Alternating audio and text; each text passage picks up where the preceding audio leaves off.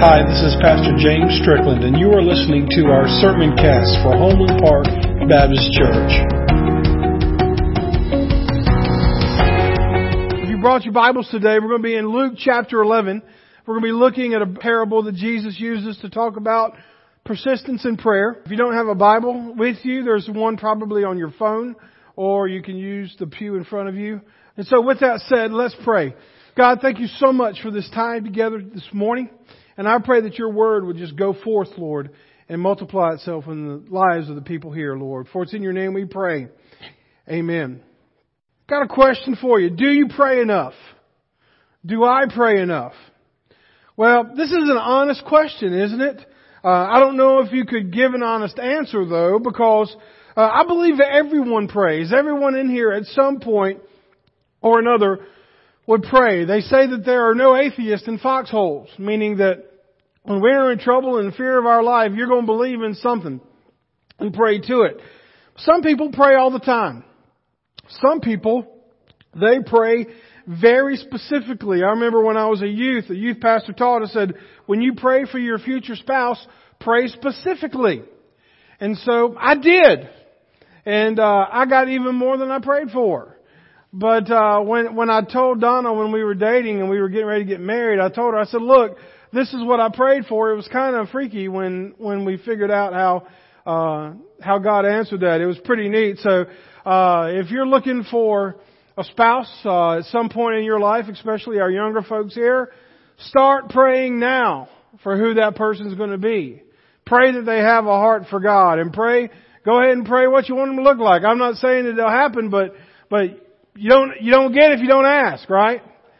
And so always pray for those that for your future, and then also pray that they have a heart of God, and pray that God will definitely be with you through that process.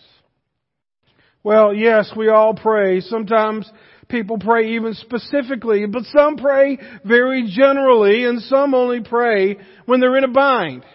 But my question is this: of those situations I just mentioned, are any of those situations bad ways to pray? Now I know the real spiritual ones in here say, well, of course, preacher, you're not supposed to only pray when you're in a bad situation. But you know what? If you're in a bad situation, you're going to be praying, right?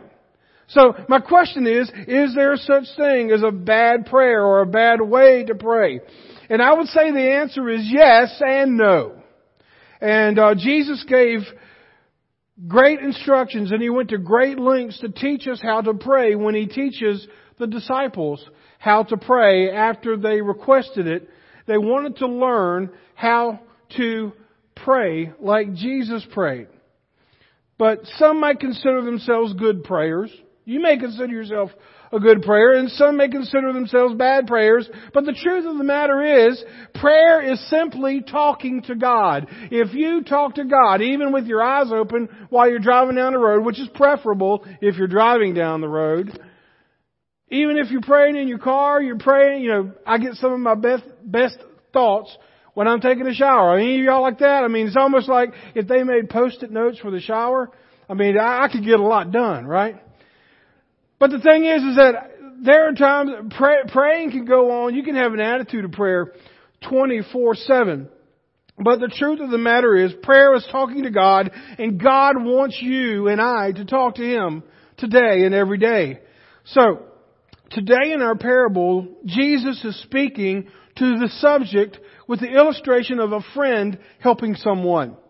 And when we see this, whatever your preconceived notion is that you have about prayer, or any reservations that you have about prayer, whether it be how long you should pray, or are you a bad Christian if you don't pray in public, or are you a great Christian because you pray after every meal? Which, by the way, is there a right way and a wrong way to do that? Well, we're going to look in just a minute, and I know how to strike fear in any one of your hearts. If I were just to say, okay, I'm going to call on somebody to pray as we continue to get started, this is what I get. Look, I understand there's if you are afraid to pray in public, that doesn't mean you're a bad person. Doesn't mean you're a bad Christian. It just means you're shy. I understand that. But believe it or not, when I'm up here, I've done all of the personality test and all those things. Y'all wouldn't believe it, but when I test as an introvert. But I am an extrovert because of what God has done in my life. And so you may be meek and mild and sweet today, but I guarantee you if that's something that you strive to do and God calls you to do, He will give you a voice to do it. If you don't believe me, just ask Moses, because he was in the same position. But that's another sermon for another time. I'm not going to ask anybody to pray, but I'm going to pray for us, okay? God, again, I know that we've prayed several times, but this morning, just especially, I just pray for distractions to be gone, that, Lord, people would be laser focused on your word, because prayer is a lifeline for us as believers. For it's in your name we pray. Amen. Okay, number one, you need prayer. Whether you know it or not, you need prayer. In Luke 11, verse 1 says, once Jesus was in a certain place praying, as he finished, one of his disciples came to him and said, Lord, teach us to pray, just as John taught his disciples. You see, John the Baptist modeled the need for prayer by the way he lived his life. Notice the disciples reference John the Baptist and also John the Baptist's disciples as the model for their prayer life. They're asking Jesus, how did John the Baptist and all of his guys do it? How can we be like them? Well, real quick, John the Baptist was extraordinary. If you don't know the whole story, I'm going to give you the highlights real quick. Number one, John was a miracle baby. He was born from a mother that was up in years, and even when he was inside his mother's womb, God filled him with the Holy Spirit before he was even born.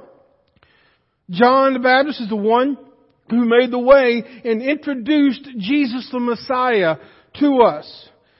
And then also, Jesus himself called John the Baptist in Luke 7:28 the greatest prophet to ever live. That's a pretty awesome guy, right? Well, John stood on God's word even when it cost him his life. John is remembered as being a martyr for being beheaded for his stance against King Herod Antipas. And if you want to read that story later, it's in Mark chapter 6. But in verses 17 through 18 of Mark 6, it says, for Herod had sent soldiers to arrest and imprison John as a favor to Herodias. She had been his brother Philip's wife, but Herod had married her. Don't tell me there were not rednecks in the Bible. We see it right here. John had been telling Herod, it is against God's law for you to marry your brother's wife. And if you go on and read the story, you won't believe it, but basically, the wife's daughter danced and entertained the king. The king said, I'll give you whatever you want. And so she asked Mama, what do you want? Mama said, I want John the Baptist's head. And so the king was now forced, even though he had a lot of respect for John the Baptist, he didn't want to be seen as somebody who was pushed around by his wife, even though he was. And so that's how John was beheaded. John the Baptist was beheaded because he took a stand for God's word and told the king that he was living in a wrong lifestyle. The point of this is, John the Baptist, as awesome as he was still human, and he depended upon prayer. And then, of course, we got to go to the ultimate example. Jesus himself relied on prayer. For example, he prayed at his baptism. He prayed before he chose the 12. He prayed when the crowds increased and he was preaching. He prayed before asking the disciples to confess, who do you say that I am? Asking them, you're talking about what everybody else is saying about me. What do you say about me? He prayed at his transfiguration. He even prayed before his arrest in the Garden of Gethsemane. God, if it be your will, take this cup from me. Yet not my will, but your will be done. So, I got news for you. You're not John the Baptist. I'm not John the Baptist. And you're certainly not Jesus. And I am certainly not Jesus. I don't need any amens. Alright? Donna. But in all seriousness, if John the Baptist, who was born with the Holy Spirit inside of him, and Jesus, who was God's own Son, if both of those men needed prayer for clarity and strength and wisdom and endurance, should you and I not need the very same thing? If they needed it, we surely need it. And the disciples knew they wanted the power that they saw in John the Baptist and his disciples. And if Jesus, who was perfect, depended upon prayer, so should we. We see here that there's a few points we can get from that. Number one, prayer is crucial to today's living. You are not going to be able to make it as a believer without prayer. It's easy to see that when you're in a bind or you have a need, but prayer can be actually preventative too. As I mentioned earlier, I am sure whether you know it or not, those of you that are younger, I am sure your parents and others are praying that God will put the right person in your life. That God would give you the right people to play with. That God would give you the insight to be able to make good and bad choices. That's why they're dragging you here every time the doors are open. It's because they want to put you in an environment to where you can see the gospel modeled in the lives of other people. Now, we're not perfect, but we're doing our best. Beginning the day with prayer and spending time with God prepares you for what is to come that day rather than to be a reaction to what has already happened. Look, I've been there too. There are days when you ever had it, you've got something weighing on you and you go to bed and you're like, oh, you finally drift to sleep. And then you wake up and then your eyes start to focus and you start to realize where you're at. Then all of a sudden, boom! It tackles you. It tackles your spirit. And it reminds you of where you left it last night. Don't tell me prayer doesn't change things, because that's when you pray the blood of Jesus over whatever that is, and you get perspective on whatever that is, and you tell it to go back to whatever hole it's crawled out of, because you're starting your day with the power. If we would start our day with prayer, we wouldn't be reacting to things, but we would be proactive and ready for when they come. The disciples wanted the power of prayer they saw in Jesus. And here's the great thing. Here's the awesome thing. They said, Jesus, teach us how to pray, and He's about to do that. You have access to the very same power. Now, I'm not going to go into a whole lot of detail about this, about the Lord's Prayer, because we spent several weeks on Wednesday night talking about this. Al Mohler wrote a book called The Prayer That Turned the World Upside Down. I highly recommend you get that if you want to really look at the Lord's Prayer. But we're going to look at some highlights today, because our second point here is that prayer protects you ahead of time. And it provides for you when you need it. Prayer protects you ahead of time, and it provides for you when you need it. See, there will be times that you're praying and you don't even know what's ahead. But God does. And He prepares your spirit. There are things that I've gone through that I didn't understand at the time while I was going through them, until I looked back and I would either look through a spiritual journal, or I would remember prayers, I would remember sermons, I would remember things, and God would show me, look, all this way I was preparing you for this.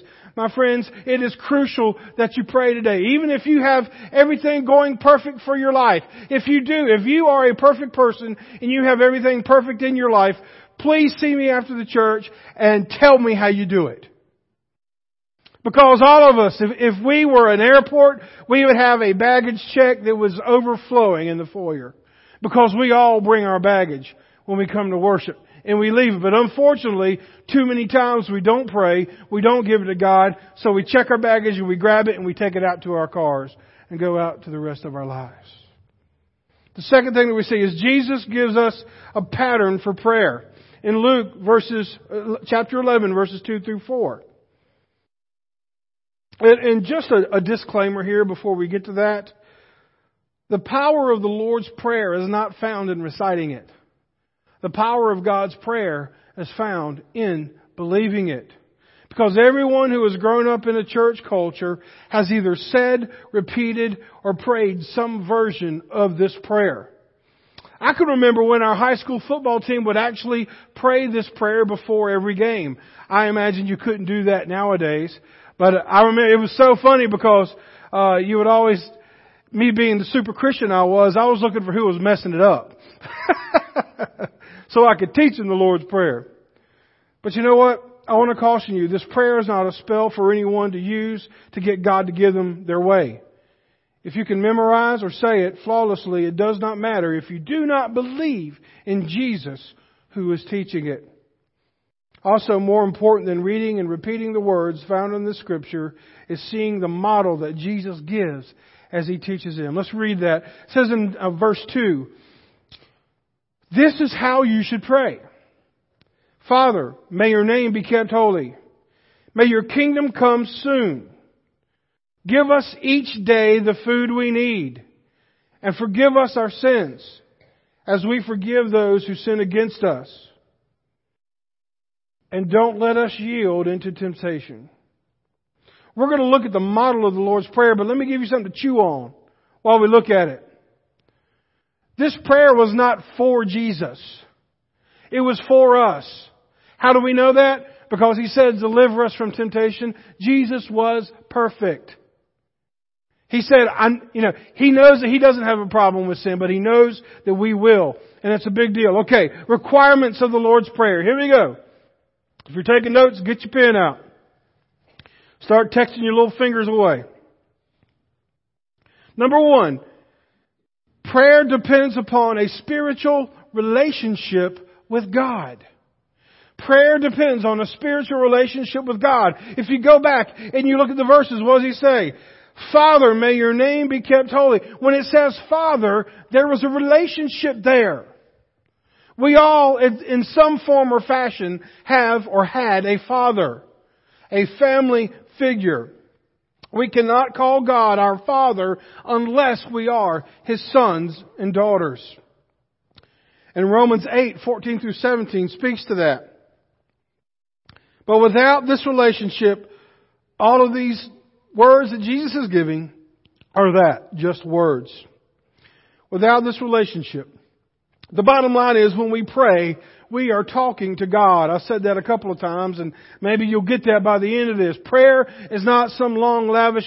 there are books of prayer that you can read and see some very eloquent prayers. But if you want, the most powerful prayer is an honest one. President Lyndon Johnson's press secretary, Bill Moyer, was saying grace at staff lunch one day, and the president shouted, "Speak up, Bill! I can't hear a thing!" To which Moyers quietly replied, "I wasn't talking to you, Mr. President." There you go. He was talking to God. So, prayer depends on a spiritual relationship with God. Number 2, prayer. Action accompanies prayer. Action accompanies prayer. Keep God's name holy is what Jesus uses in this passage. We need to honor God's name. We need to depend on God for needs. We need to forgive others. And we need to be running from temptation, not running to it. All of these require a decision, an action, and intentional choices on our part. If for me to eat something I shouldn't is sin, I should probably not go sit in the sweetery. That would not be smart. If someone is struggling with their demons of alcohol, they should not go in a bar and just look and just be around that. We don't need to put ourselves in those tempting situations. If we have a bad self-image or we're very self-critical, it's probably best not to be alone with our own thoughts. We need to run from temptation. We need to depend upon God for our needs. And more importantly, this is where it breaks down for a lot of people. Not only do we need to ask for forgiveness, we need to give forgiveness. Pray. You say, "I can't forgive that person, God." I know you can't. It's not within you. But Jesus within you can give you the power to do that. To forgive someone does not mean that you're all of a sudden best friends, but it does mean when you think about that situation and you think about that person, the forgiveness says, "I've dropped it and God can deal with them. I no longer hold that against them." And you think, "Well, that's just not fair." My friend, I'll tell you what, it releases you. And God knows that. That's why He included it in this prayer as His Son is teaching us. All of these require decisions. It's kind of like when you order that furniture in a box, or it's Christmas Eve and Santa Claus has to put some of those bicycles together in the wee hours of the morning. You can look at the directions and you can say, assemble! Not going to do it. I'm just going to will it to assemble. And it's still going to be laying there in a pile. You got to take up the screws. You got to take up the hammers. You got to take up all these little things, wrenches, and start putting that thing together piece by piece. It takes action. You can hear sermons all day long on prayer. You can read the Lord's Prayer, but the power comes in believing and taking action. And then the third thing is prayer redirects our focus back to God. Prayer is not telling God what you want Him to do and then enjoying it selfishly. God is not a genie. God is not a wishing well. This type of prayer is based on your will and your strength and your understanding. And I can guarantee you this, if you hadn't been there, you will be. God's going to put you in situations you don't understand. Why does He do that? Because He wants you to look to Him for understanding. True prayer is asking God to do what God wants in your life to bring glory and honor to Himself. It's not about you. Prayer is not about you. It's about God. Our prayer is not a honey-do list or an Amazon wish list. Our prayers are seeking His guidance and His will and His desires for our lives. Let me ask you this. Here's a thought-provoking question, and I want you just to simmer on this. Would you rather have what you desire or what God desires for you? Would you rather have what you desire or would you rather have what God desires for you? If you want what God desires for you, if you want something to trump this selfish drive that you have to get what you want for what you want, it's going to take a lot of prayer. Because if you want to know what God wants from you, you're going to have to ask Him. You're going to have to read about it. The fourth thing, praying in line with God's Word becomes our boundaries. Why do you put up a fence? Oh Lord, here we're going to talk about the wall. I'm not talking about the wall. I'm not talking about immigration. I'm talking about a fence, just a fence. Why do you put up a fence? Well, A, you want to keep what's ever out there from going in here. I was talking to one of my neighbors the other day. We have a chain link fence, and those rabbits, Weldon, y'all like rabbits too? Okay, I'm going to get some of your boys to come over with BB guns and just keep watch, all right? Because we got plenty of them. Those rabbits, he said, you'll never keep them out with that chain link fence. But why do we put up fences? We put up fences because we want to keep whatever's out there from coming in. And we also want to keep what's in here from getting out. We put up a fence because we didn't want our dog to wander off. We put up our fence because we wanted to establish boundaries. My friend, this is God's fence for your life. It keeps those that want to harm you away, and it protects you because He loves you. This is God's fence. Separating prayer from God's Word places you in danger. And then the fifth thing, prayer reminds us of God's provision for our life. Remember, He says, God, give us this day our daily bread. Even that daily bread is a callback to the Old Testament, to where God would give them manna in the wilderness every day. Only enough for what they needed for that day. God provides, and also God forgives. Folks, because of God, you don't need to be haunted by your past, or feel like you're in a rut, or feel like you cannot get out of today or tomorrow because of something. My friend, God forgives you, and He chooses to remember it no more, as far as the east is to the west.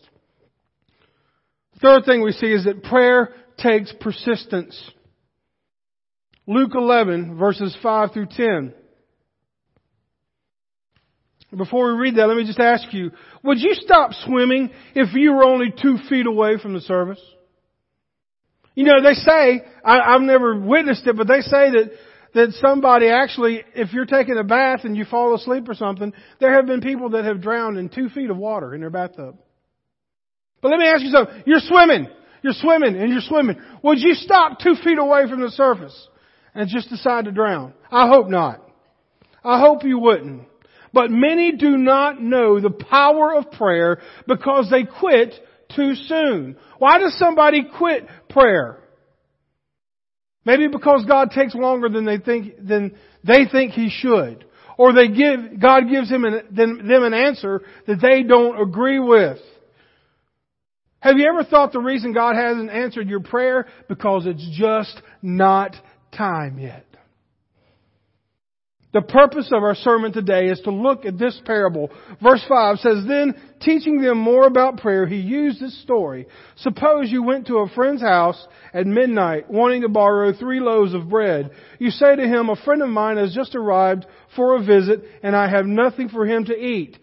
And suppose he calls out from his bedroom, 'Don't bother me. The door is locked for the night, and my family and I are all in bed. I can't help you.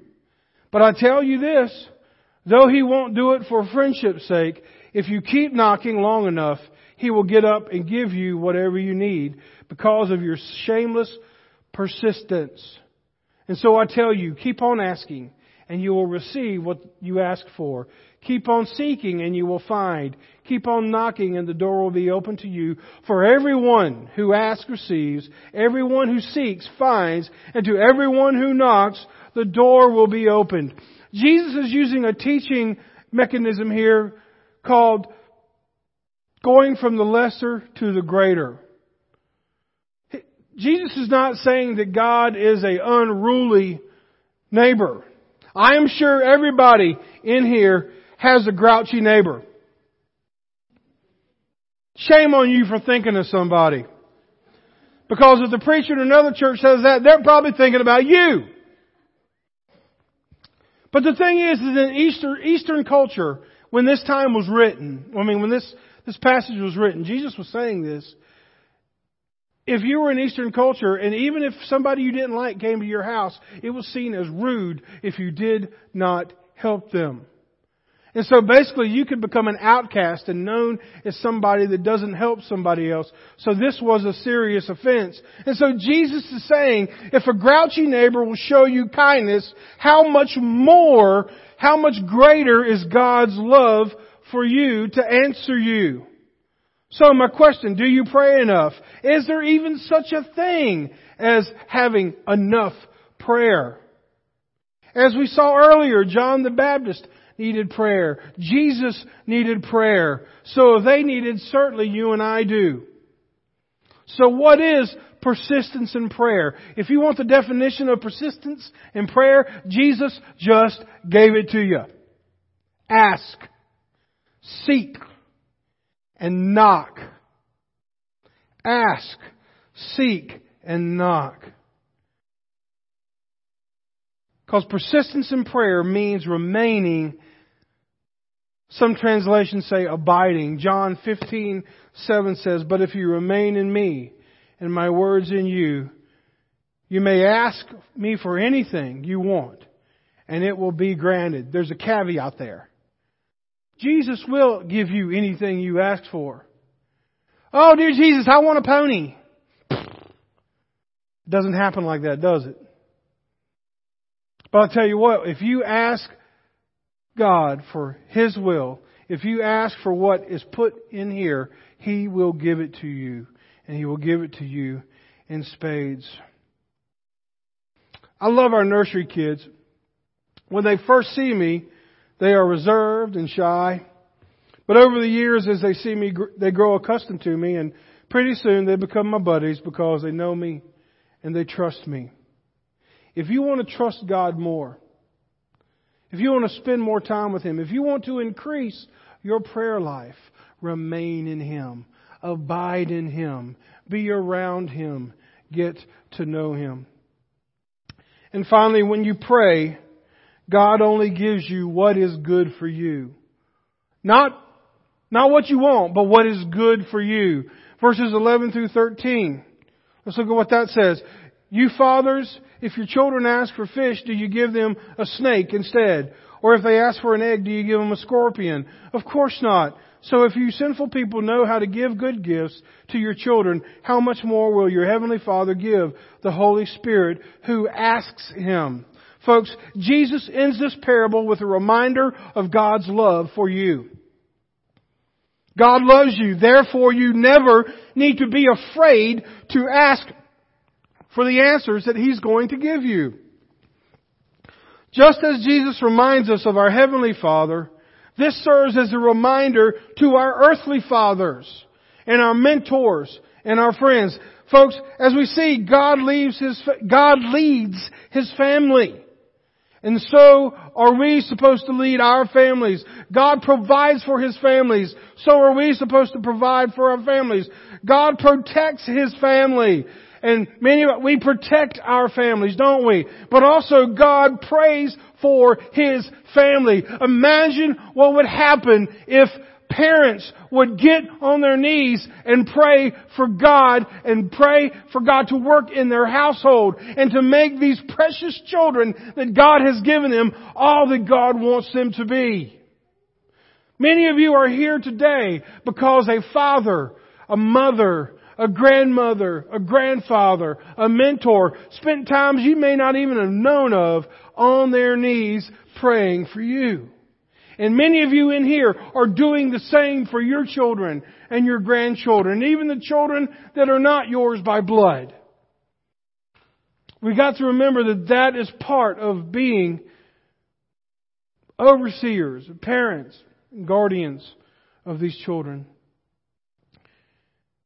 Praying for families to reach their potential and to become all that God intends them to be. That's what our world desperately needs.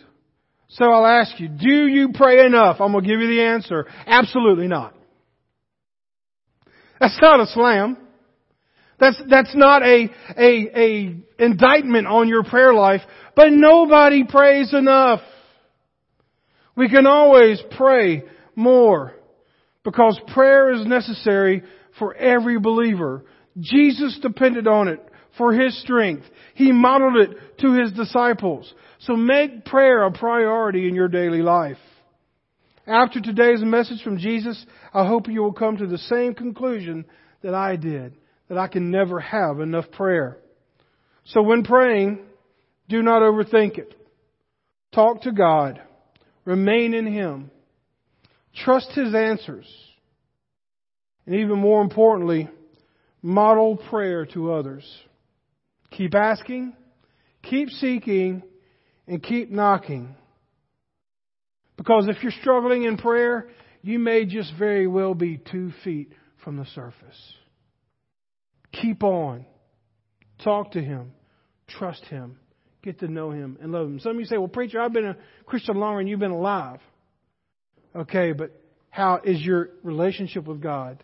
Is it the same it was 50 years ago? Or do you know Him? Is He sweeter? Is He stronger? Prayer helps us to become intimate with God. And Jesus teaches us how to do that. So when you go to your prayer time, if you're struggling with something fresh in your prayer life, look at the Lord's Prayer and maybe use that as a model to guide your prayer. Some of you may not want to talk to God because you have some type of sin or something between you and Him. And today is a day that Jesus has died for that, and He wants you to give it to Him so that He can take it and give you a release from that. That's what His blood has done for you. If you feel like your phone line or your signal is not getting to God, you can reestablish that connection today. You come forward. I'll pray with you. If you want to know Jesus Christ as your Savior and Lord, so you can benefit from this prayer, may you come forward. If you want to just pray at the altar, or whatever your decision may be, would you stand as this is our Lord's hymn of invitation?